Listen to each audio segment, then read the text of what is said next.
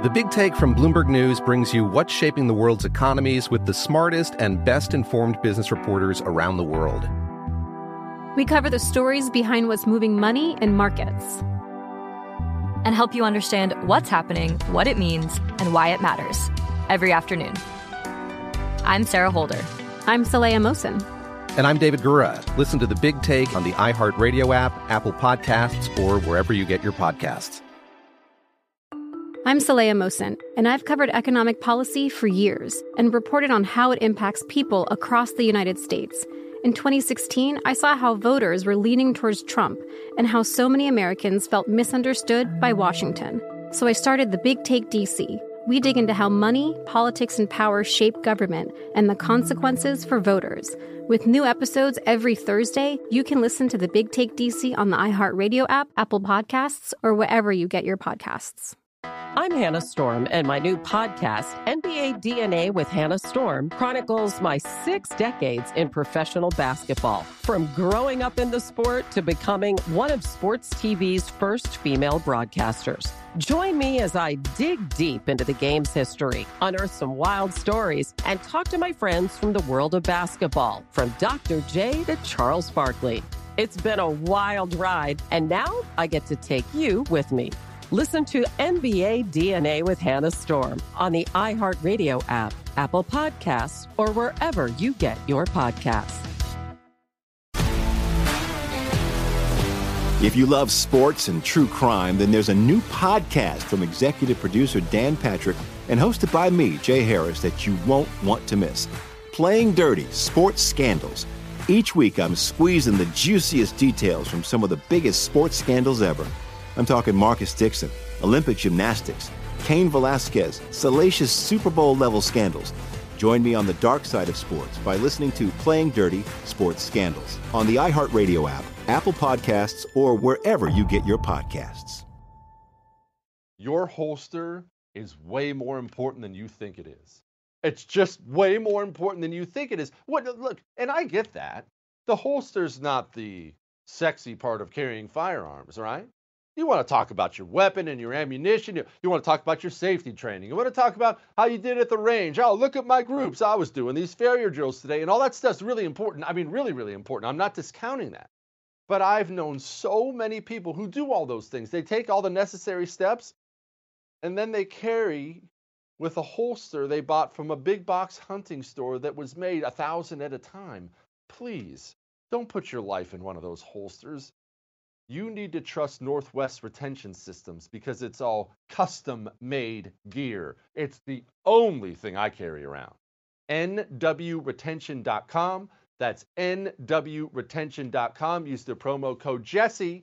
Get you 10% off.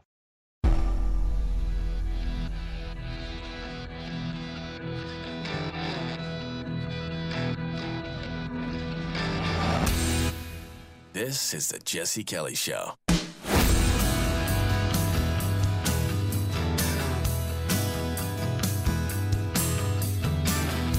Oh, yes. It's an Ask Dr. Jesse Friday.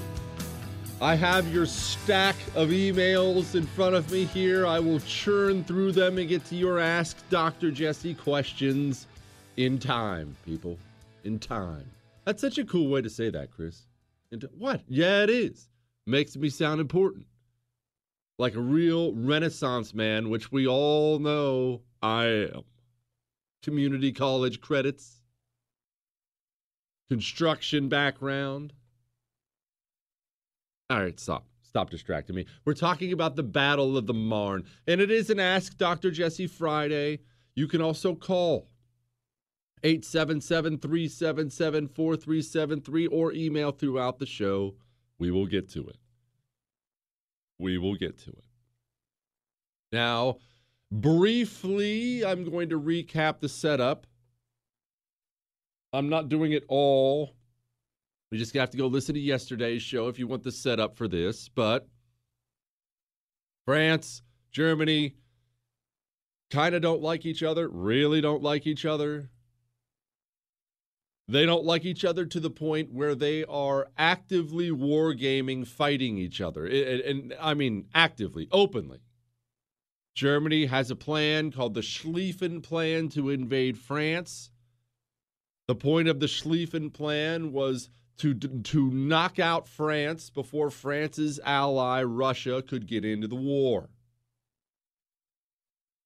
Part of the Schlieffen Plan, really the entire Schlieffen Plan, was, well, we'll send 10% of our troops over to the Eastern Front to fight Russia in case they send anybody.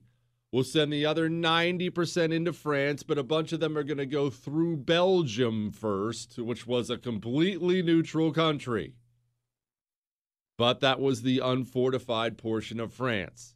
What we'll do is we'll tear through Belgium, then tear through that unfortified border, head down to Paris, take Paris. France is gone. It's ours. And they had a time schedule. And I mean, you go look at the details of this thing, we're talking down to the day. We must be here. We must be there. This must be complete at this time. They had figured all this. I mean, it was very German, very mathematic. They had it figured out. The head of the French forces. Now this, I'm going to give you 3 names. I might give you a couple more today, and I apologize about that. You know how much I hate that, but there are just a few people that have to be pointed out today. The head of the German forces, his name was von Moltke. You need to think of him like a complete dunce, because that's pretty much what he was. He was old and weak and useless. Ended up having a nervous breakdown at the end of this whole thing and just essentially being retired. He just lost his mind. Useless. The top German dude, von Moltke, useless. That's what you need to remember. The top French dude, Joseph Joffre, or Jaffa, or Joffre. Heard it 1,000 different ways. I'm not French. I'm an American. Awesome. Completely unflappable. He was the tall, fat dude I talked to you about yesterday. Fat might not be fair, but big. He was the dude who stopped for a professional lunch every day, no matter what was happening. The dude who was constantly visiting the front with his professional race car driver, driving him around. Joff is awesome. Awesome. Got to introduce 2 more people to you today. Don't mean to just shotgun them all right in your face right off the bat, but I figure we might as well get all this out of the way. 1, and this is going to make it even more confusing, which is why I hesitated to even do so, but it's going to matter. The head of the British forces that show up eventually, and don't worry, I'll get to why here in a minute. His name is John French. I understand that's going to make it difficult. I'm going to be really clear every time I talk about him, but the head of the British forces was John French, and it makes it even worse because part of our story today is how bad French hated the French. They did not get along at all.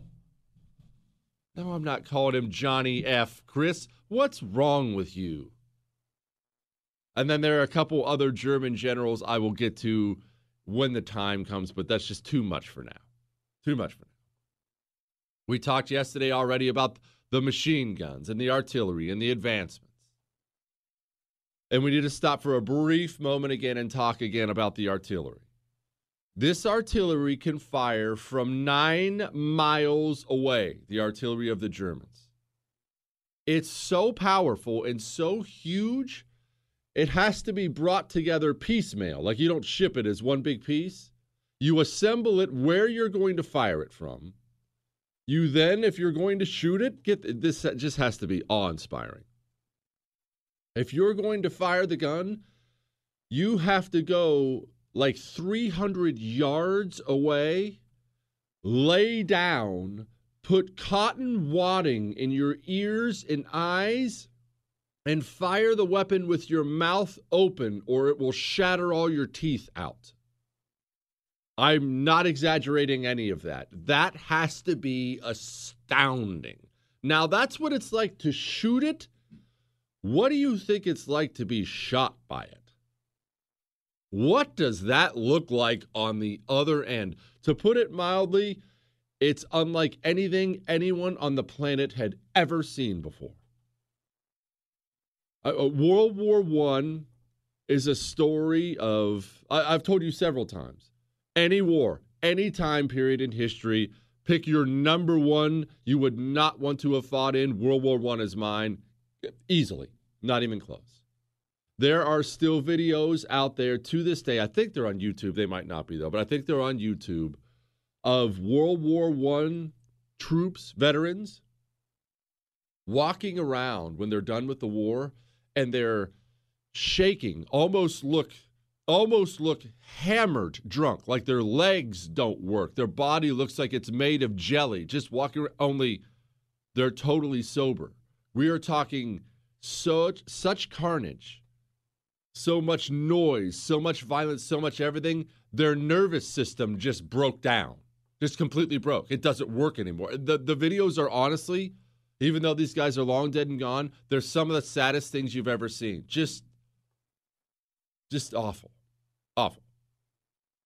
And it's time to get to the show. As we talked about yesterday, the Germans stormed through Belgium, which was what many people say a huge mistake. I don't necessarily agree with that, but let's understand this. Diplomatically, it was a disaster on the world stage. One, it brought the Brits into the war. Britain was overall probably the most powerful nation on earth at this time. Very tiny land army. That was their doctrine, and we'll actually get to why that's important in a minute. Very tiny land army, but on the high seas, as you well know, unmatchable. Absolutely unmatchable. And colonies everywhere, could pull troops from their colonies. That's part of why you have colonies. Oh, hey, guess what y'all are about to do? That's why you do it. And Germany storms into Belgium. The Belgian king, I believe his name is Albert, says, no, we will not step aside, because Germany not only told them to step aside, Germany told them, look, step aside, and anything we damage, we'll pay for it. Just step aside. Like, they were trying, I guess, to be nice. I sound like I'm defending the Germans because I love the Germans so much. They're trying, kind of. The Belgians do not step aside. They blow up railways. They blow up bridges. They employ, we didn't talk about this yesterday, they employ snipers. And that kind of changes a lot. I'll explain.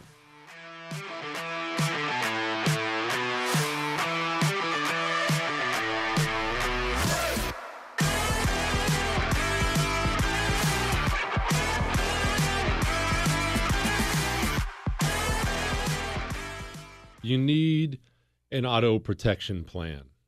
You just do. Car repairs suck. I hate them. I'm struggling with it right now, and it's more than just the time. Take your vehicle down to the shop, try to get a rental, try to get insurance to cover that. It's more than the time. It's the money. It's never a $50 fix, is it? Ever.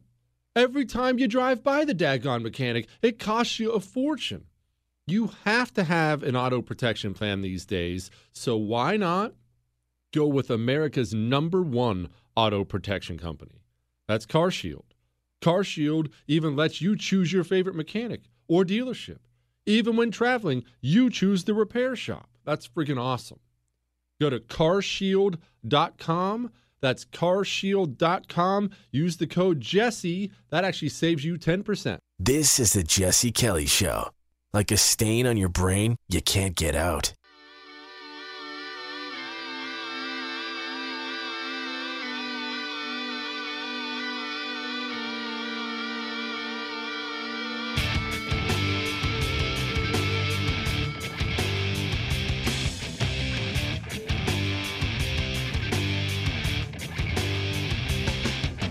Snipers are,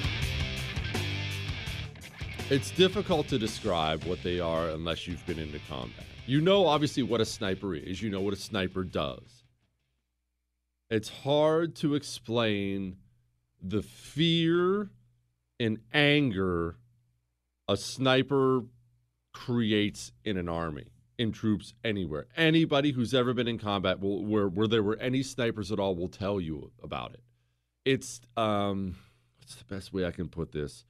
It's like a shark attack.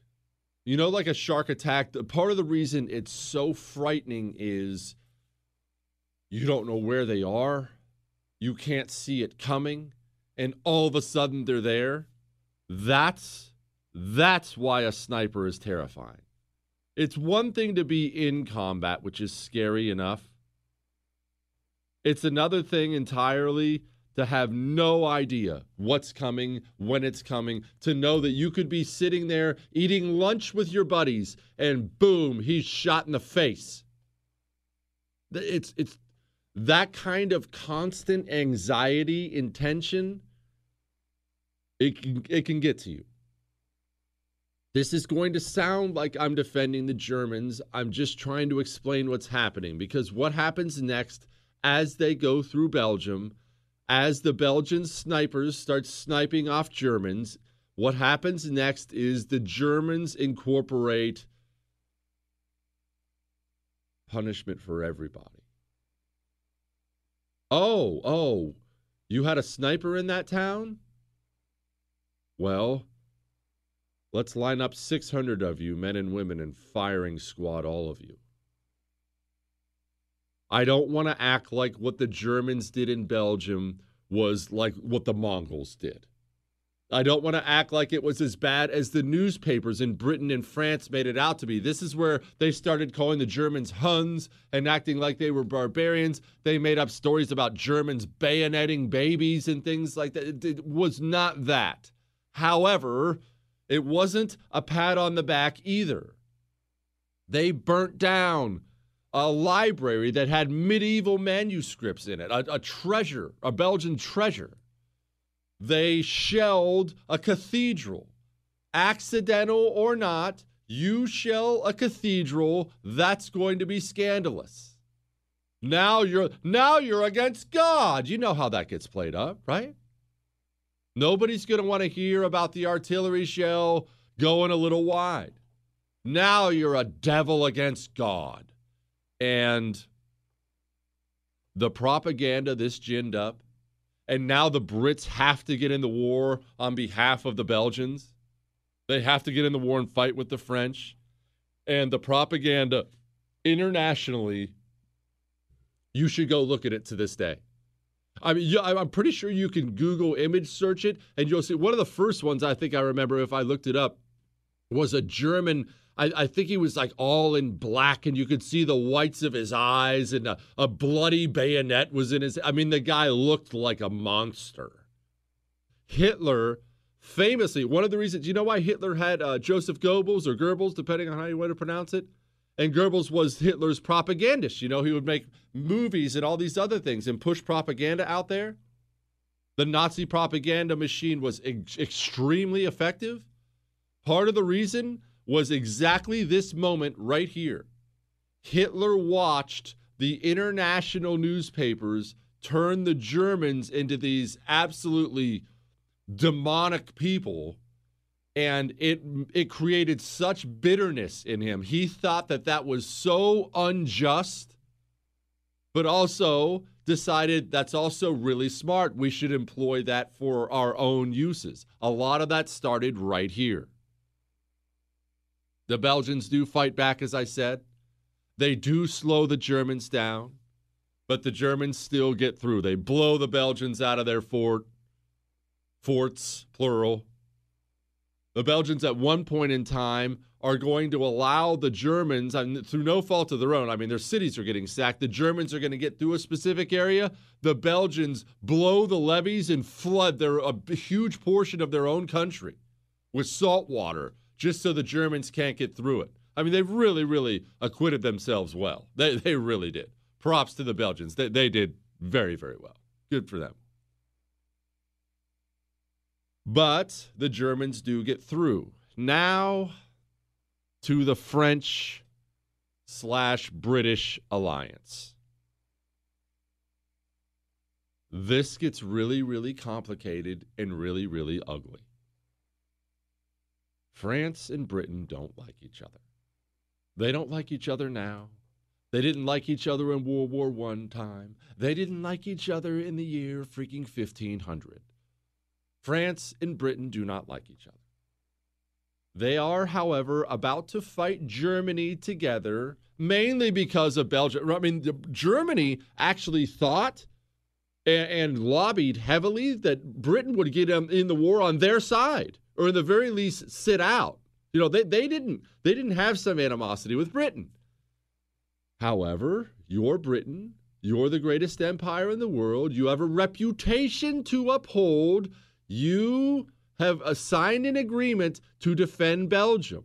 Now, there's a way of thinking in Britain. Don't think that this was, a foregone conclusion. There was a way of thinking of, we're going to get into a war with the largest land army on earth. Why? This is not our fight. Screw Belgium. Why do we even care?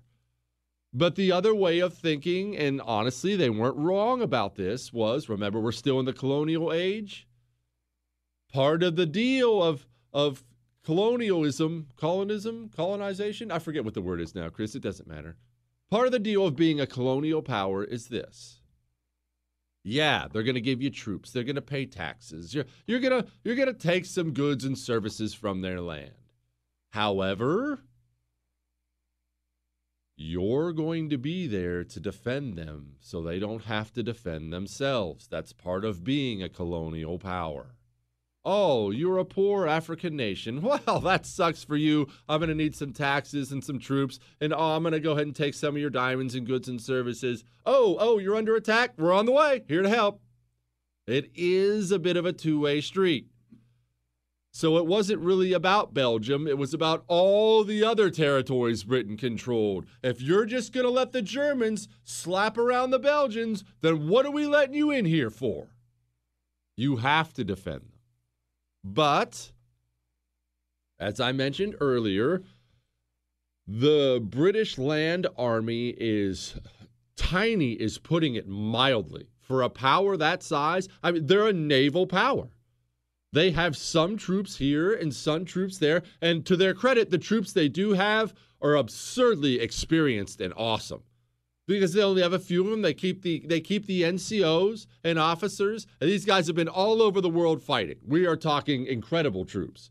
There just aren't very many of them. And so the Brits, they pile up a BEF, or the British Expeditionary Force, and they say, off to France with you. Have fun, John French. Remember, John French is the British commander. A reminder. And they inform him as he's leaving, this is our entire army. You had better come back with it. Which, obviously, no commander ever, or I should say few of them, wants to go into battle and lose all of his troops. But as a commander, you always have to do risk assessment. In order to do certain things that you have to do, men are going to die. Sir, I need you to take this hill. Okay, I'll take the hill. We're probably going to lose 20, 30 men. You know what? We're ordered to take the hill. We'll do that. Let's make some effort to see if we can only lose 10. Okay, that's what you do. Hang on.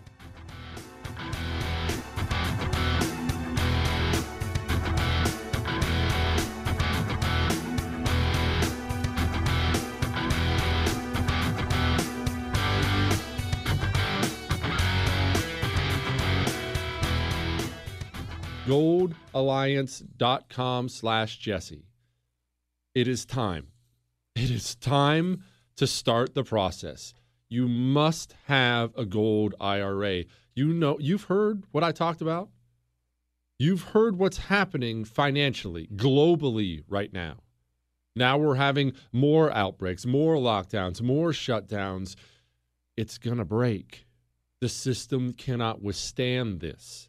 Debt doesn't disappear because you want it to. When it breaks, if all your money is in stocks and bonds, you're going to be wiped out. I don't want you to do something drastic. I just want you to go get a gold IRA from Gold Alliance. They'll help you diversify your retirement. goldalliance.com/Jesse. That's goldalliance.com/Jesse. Please protect your retirement income.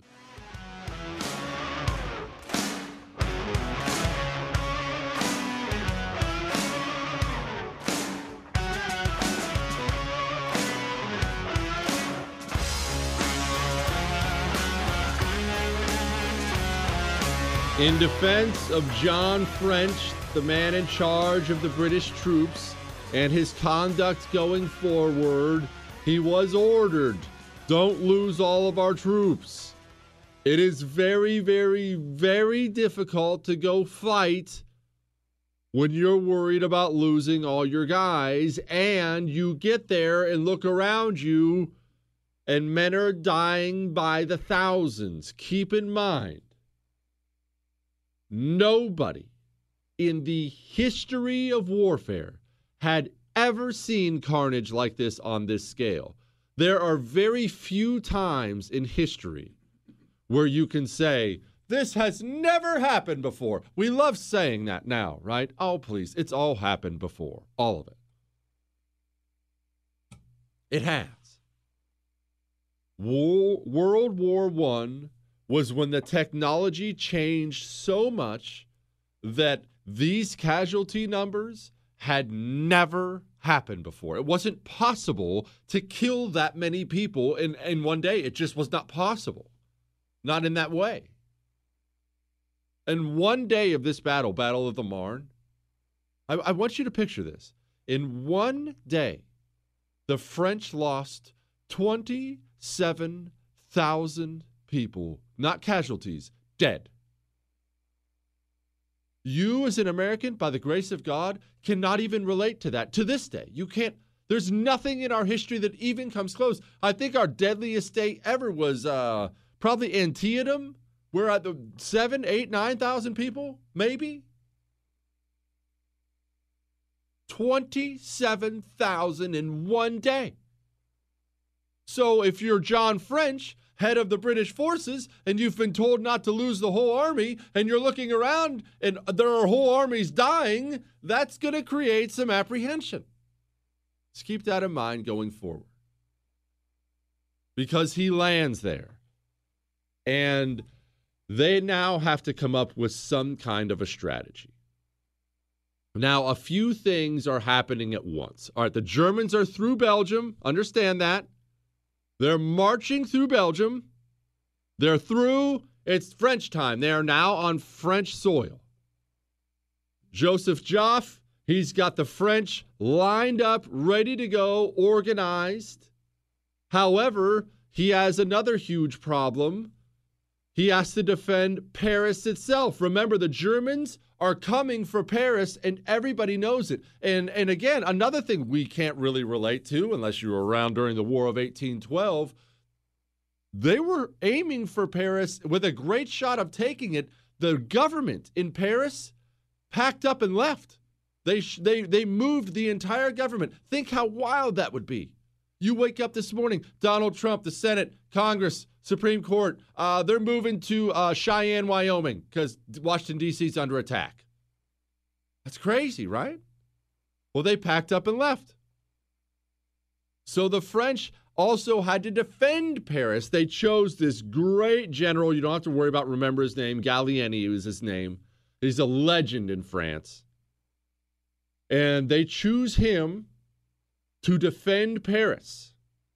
Joseph Joffre goes around to all of his armies and grabs people from all of his armies that really can't afford to lose people, but he has to have the men, and goes and forms an entirely new army to defend Paris. Gallieni is now in Paris with an army, imposes martial law. We are here. We will fight and die for Paris, period. That's the kind of situation we're in here. The Germans, von Moltke, however you want to say it. Von Moltke is how I say it. Von Moltke, he creates what I say is a crucial error. Many people say it's a crucial error. Many people say it wasn't. But remember, the plan was slam through France as fast as possible before Russia can take you out. Get in there, get it done, because if you don't take France, essentially the thinking was the war is lost. So that's why you're putting everything into France. You still have Russia to worry about. The plan was you only send a few people over to the Russian border because the Russians are going to be so slow, they're not going to get there in time. But I should clarify, if the Russians do happen to get there in time and you can't stop them, well, you know what? Go pull up a map right now of Berlin. If you don't stop the Russians, or if the Russians get there early, the Russians are going to walk into Berlin like it's not even an effort at all. Berlin's on the eastern part of Germany. They're going to take your country from the rear while you're messing around in France. So if I have to defend von Moltke, that's how I'll defend him. What he does is he takes troops they badly need on the Western Front against France, and he sends them east to fight the Russians, who mobilized faster than the Germans thought. Hindsight's 2020 looks to be an incredibly stupid move now because, just to spoil it for you, as luck turns out, the Russians did send troops early, but the troops the Germans had sent east were so superior to the Russians, they beat the crap out of a huge Russian army, in fact, 2 of them, before the reinforcements ever got there. So by the time the reinforcements got there, the Germans had already won and said, whoa, what are you doing here? Go back west. Why are you here? So it turned out to look really, really dumb in hindsight. But the Germans pushed through. You know the situation on the ground now. The French have lined up. The Germans are pushing down in 3 different armies, 3 different lines. It looks like a trident. Think of an upside-down trident. That's what it looks like. 3 different lines, 3 different armies. They're heading towards Paris. Now, here's the army you need to worry about. And I'm sorry for the nerd out details. There's no way I can describe this battle for you without them, though. So you're just going to have to grin and bear it. The German commanders of the 3 different armies, they don't get along.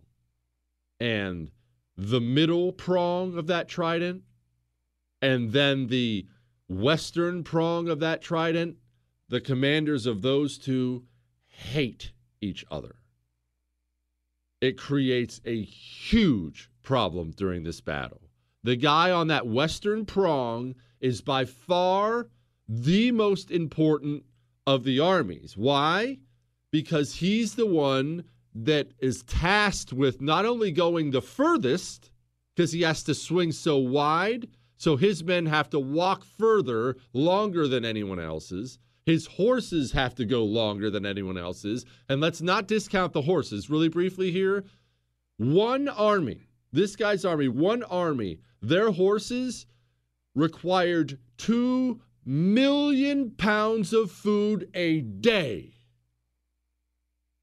Staggering logistical numbers when you think about actually supporting an army of that size.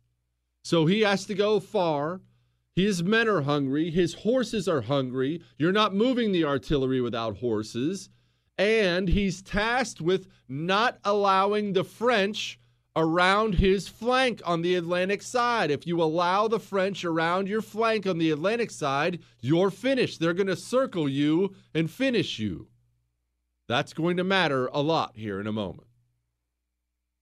The guy in the middle, in his defense, his name's von Bülow. You don't have to remember that, I guess. But the guy on the far, the guy in the west, the guy that has to go furthest and fastest, his name's von Kluck. The guy in the middle is von Bülow.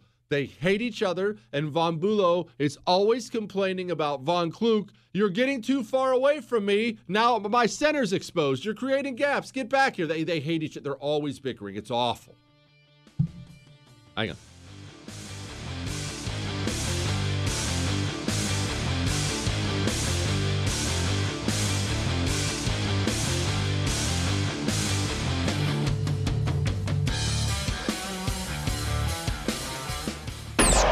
Is he smarter than everyone?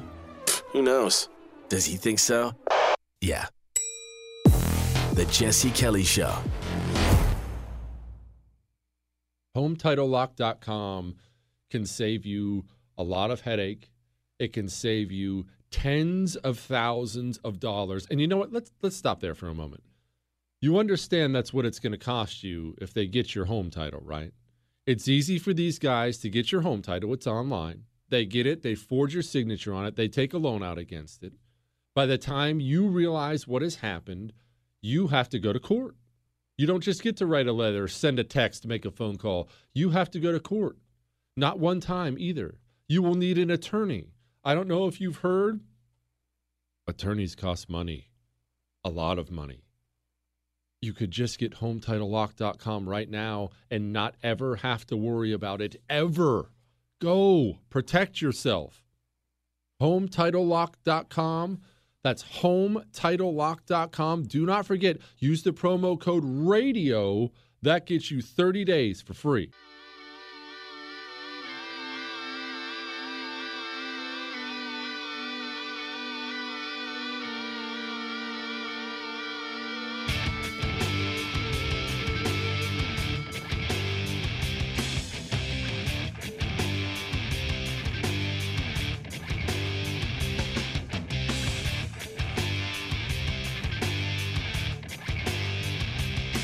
It is funny how often egos, pride, personalities get in the way, or they can save things too.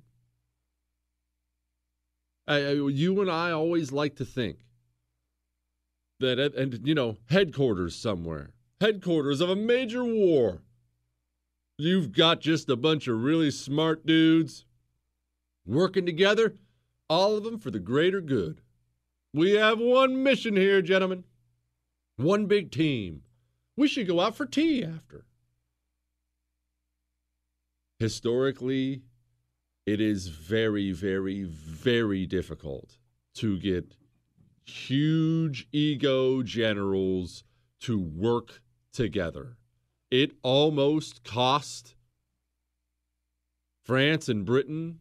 It almost cost them this war at this very moment.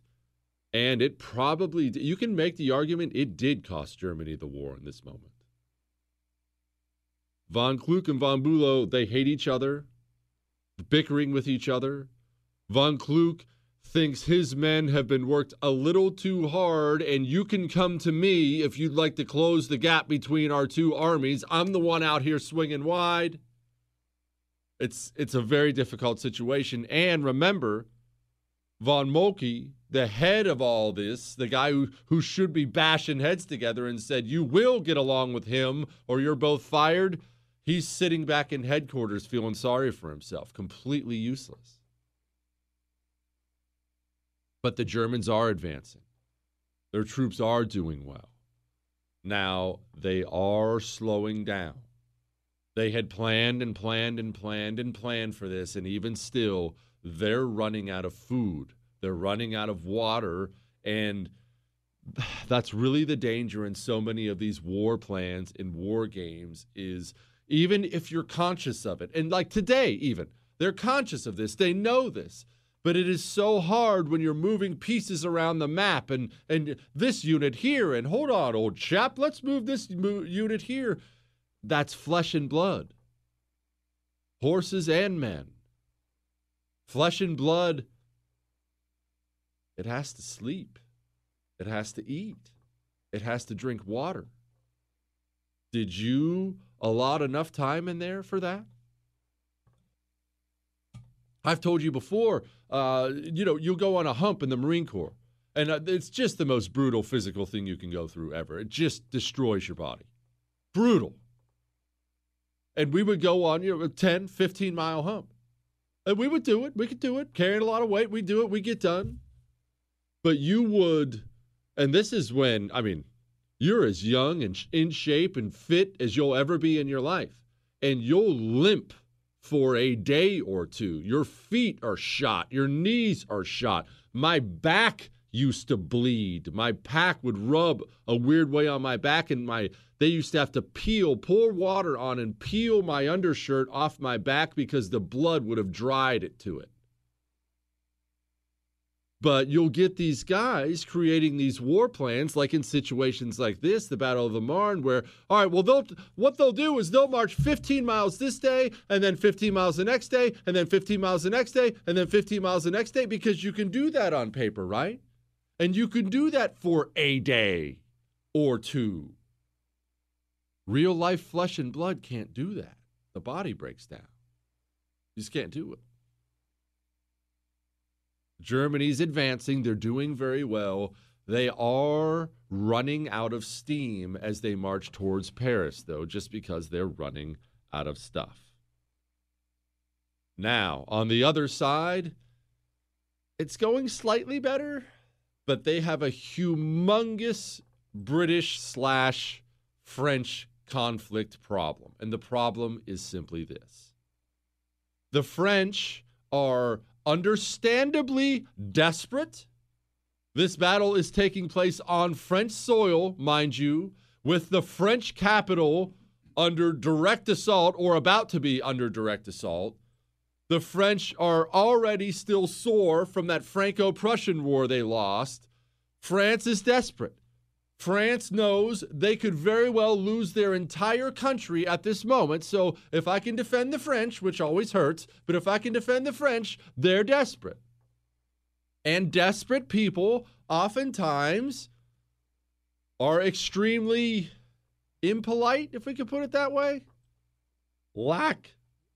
Voice crack there, Chris. Lack tact. The French are being very, very demanding of the British troops who are not under French command. I can't emphasize that enough. John French and his British troops are not working for the French. The Brits are separate. Go here. No, I don't think I will. You have to go here. We need you to. Okay, well, you yelling at me is not going to get me to go anywhere. And the French are asking the Brits, now these aren't risks the French aren't taking themselves, but the French are asking the Brits to take huge risks. What was John French's one big order? Don't do that. Hang on.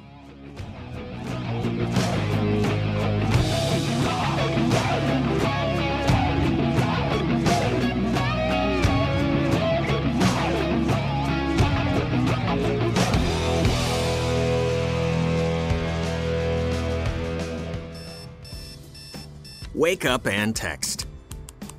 Text and eat. Text and catch the bus. Text and miss your stop. Wait. Text and be late to work. Sorry, I'm late. Text and work. Text and pretend to work. Text and act surprised when someone calls you out for not working.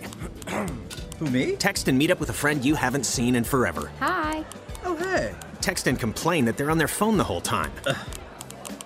Text and listen to them complain that you're on your phone the whole time. Text and whatever. But when you get behind the wheel, give your phone to a passenger. Put it in the glove box. Just don't text and drive. Visit StopTextsStopWrecks.org. A public service announcement brought to you by the National Highway Traffic Safety Administration and the Ad Council.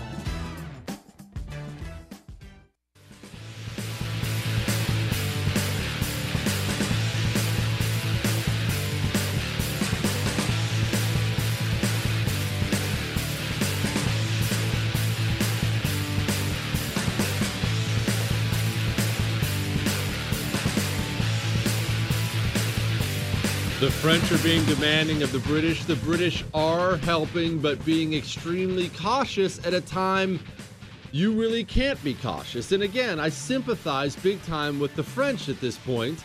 They need every man with a rifle.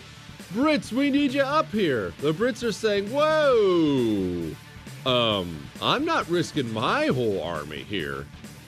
We're not in Britain. We're in France. We're here to help, but not that much. And like I said, the personalities, the pride, the egos, they keep getting in the way. These French generals, They keep fighting openly with John French, and it's causing a rift. And remember Joseph Joffre, the head of the French army? He's a legend for a lot of reasons, but this exact moment is really when he begins to earn his keep. Hang on.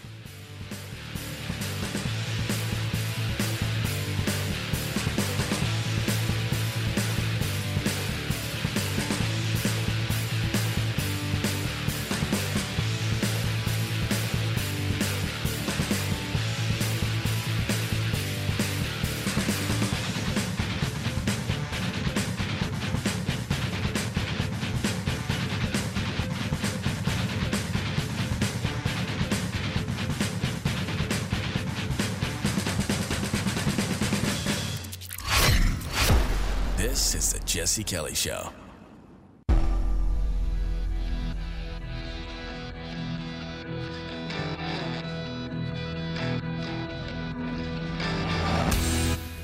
This is the Jesse Kelly Show.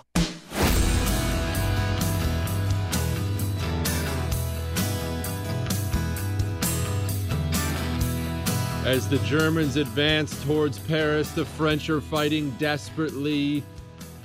An opportunity arises. An opportunity for the French. Now, how did this opportunity come about? With something brand new in combat. Again, World War I is so fascinating. I could do every show on World War I. I geek out on it because there are so many firsts and never befores, and you can hardly ever say that.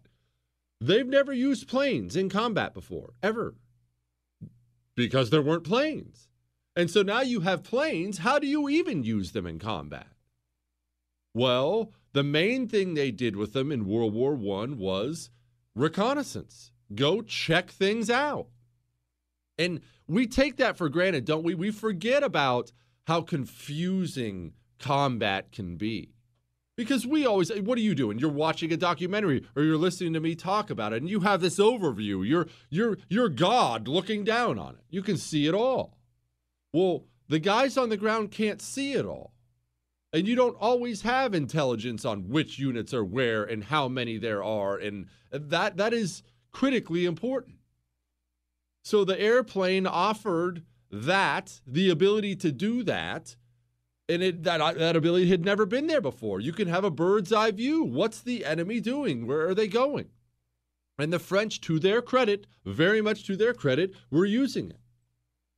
And they flew ahead of the German, or over top of the German armies. And they looked down, and what did they see? They saw a gap. You want your armies to be one long, continuous line, because if the enemy pushes through a gap in your line, they can either encircle you or keep charging back and go destroy your supply line. Either it's death. It's just a war doctrine since the beginning of time. You don't let an enemy through your line. You keep your lines together so they can't get through your line, period. Well, again, we have three different armies here, and remember, the middle one and the western one, the commanders hate each other, they're not getting along, and overhead comes this French plane, and there's a huge gap in the line. This gap has formed because the French are going around the flank of that German army on the west. The German army on the west can't let that happen, so they have to stop and turn and fight them. But the guy in the middle, because he's a jerk and he's not coordinating, doesn't stay butted up against his buddy who's fighting the French. He lets a gap get created there. The French fly overhead, they see it, and they know this is the time. We can attack now, push through, and stop them. So in one of the great moves of all time, remember that French general I told you in Paris, Gallieni? He takes his army of Paris and he says, we are going to sally forth, which is something you never do in combat. He's in a fortified position. He's going to leave his fortified position when he's not even under attack yet to go attack the Germans. Now, the best part is how they got there. Again, he has imposed martial law. He orders all the taxis of Paris to taxi his men 5 at a time up to the front lines, 4 in the cab, 1 in the trunk. And the taxis of Paris drove a French army up there. France, as a nation, to their credit, paid all the taxi cab drivers back for their service after the war. Drove them up there. Okay, great, but we need one more thing. We need the British. We need the British, not just to stand there.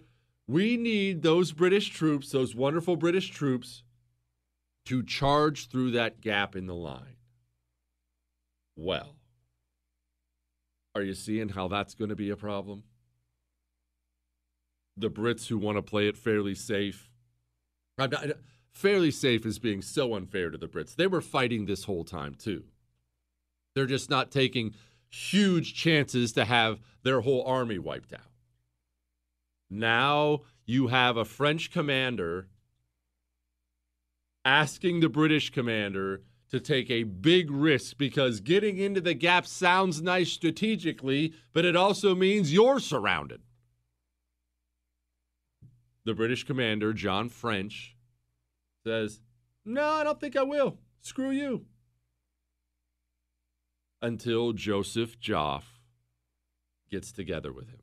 And Joseph Joffre, like I said, this is where he earns his pay. Maybe the best thing you can say about the man, and there are plenty great things you can say about the man, is he could bring these generals with huge egos together. He goes, and this is a famous moment. People have written about it forever. He goes and he sits down with this British commander, John French, and he essentially says, I'm paraphrasing here, "We need you now. Britain's honor is at stake. You better jump in now." He's not threatening him. He's imploring him, "Please, for the sake of your country's honor, help us now. We can win this thing." The British commander, John French, is apparently so moved that he tries to respond in French and can't get the words out, so his translator has to respond to Joseph Joffre and essentially says, "Whatever men can possibly do, that's what we're going to do. I'm in." And they do it. And they charge through that gap in the German lines. And this is the moment Germany probably lost the war. Even though the war didn't end for 4 more years, and there were still plenty of opportunities at various times. The British almost dropped out, and the French almost dropped out. The Russians flat out did drop out at one point. But Germany, once that gap gets penetrated, you have to pull back. You don't have an option. The Germans stop because they have to. They stop their advance and they pull their armies back so there's nobody else in between the gap. And that was that. The Battle of the Marne was lost. Now, I know what you're saying, Jesse, but why didn't the French just keep pushing and wipe them out? Remember, it's not just the Germans who were running out of food and ammunition. The French tried. The Germans, when they pulled back in an orderly fashion, found themselves on a ridge, dug into said ridge, and the French went charging up there and got mowed down like grass. The French ran out of gas. The Germans ran out of gas. And that trench warfare you love to think about so much when you think about World War I, this is where it began. With the Germans pulling back, digging in, French getting shot to pieces, so they dig in, and thus began the most horrific year of combat in world history, in my opinion. They say, I think I have this right, I think the last 5 or 6 months of 1914, more people died during 1914 than any other year of the war. This was where the trenches got dug. and the generals still didn't know what they were doing. And they're doing cavalry charges against machine gun nests. Pull out your saber. Let's go for a charge. Yeah, you're all dead. That was really stupid. They're still wearing idiotic uniforms. The Germans, to their credit, were in dark uniforms. The French are still wearing red pants. But that is the Battle of the Marne.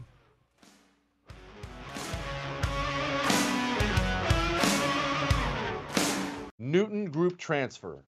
They are here to help you if you're stuck in a timeshare. These stories from people who have these timeshares and can't get out of them, they're shocking. These timeshare companies, not all of them, but so many, they get their hooks into you and you can't give them up. You can't give them up. Or they'll do things like they charge you thousands of dollars. One girl, she got past her timeshare when her mother passed away. She gets past the timeshare, doesn't want the timeshare, doesn't use the timeshare. They tell her she can get out of it for $4,000. She has to come up with a $4,000 check. This is not right. It's unjust. And Newton Group Transfers is here to help you. If you are in a timeshare and want out or know someone who is, call 888-845-3773. That's 888-84-JESSE, or go to timesharejesse.com. Newton Group Transfer. They will help you out. When you drive a vehicle so reliable it's backed by a 10-year, 100,000-mile limited warranty, you stop thinking about what you can't do and start doing what you never thought possible. Visit your local Kia dealer today to see what you're capable of in a vehicle that inspires confidence around every corner. Kia, movement that inspires. Call 800-333-4KIA for details. Always drive safely. Limited inventory available. Warranties include 10-year 100,000-mile powertrain and 5-year 60,000-mile basic. Warranties are limited. See retailer for details. I'm Saleha Mohsin, and I've covered economic policy for years and reported on how it impacts people across the United States. In 2016, I saw how voters were leaning towards Trump and how so many Americans felt misunderstood by Washington. So I started The Big Take DC. We dig into how money, politics, and power shape government and the consequences for voters. With new episodes every Thursday, you can listen to The Big Take DC on the iHeartRadio app, Apple Podcasts, or wherever you get your podcasts. The Big Take from Bloomberg News brings you what's shaping the world's economies with the smartest and best-informed business reporters around the world. We cover the stories behind what's moving money and markets, and help you understand what's happening, what it means, and why it matters every afternoon. I'm Sarah Holder. I'm Saleha Mohsin. And I'm David Gura. Listen to The Big Take on the iHeartRadio app, Apple Podcasts, or wherever you get your podcasts. I'm Hannah Storm, and my new podcast, NBA DNA with Hannah Storm, chronicles my 6 decades in professional basketball. From growing up in the sport to becoming one of sports TV's first female broadcasters. Join me as I dig deep into the game's history, unearth some wild stories, and talk to my friends from the world of basketball, from Dr. J to Charles Barkley. It's been a wild ride, and now I get to take you with me. Listen to NBA DNA with Hannah Storm on the iHeartRadio app, Apple Podcasts, or wherever you get your podcasts.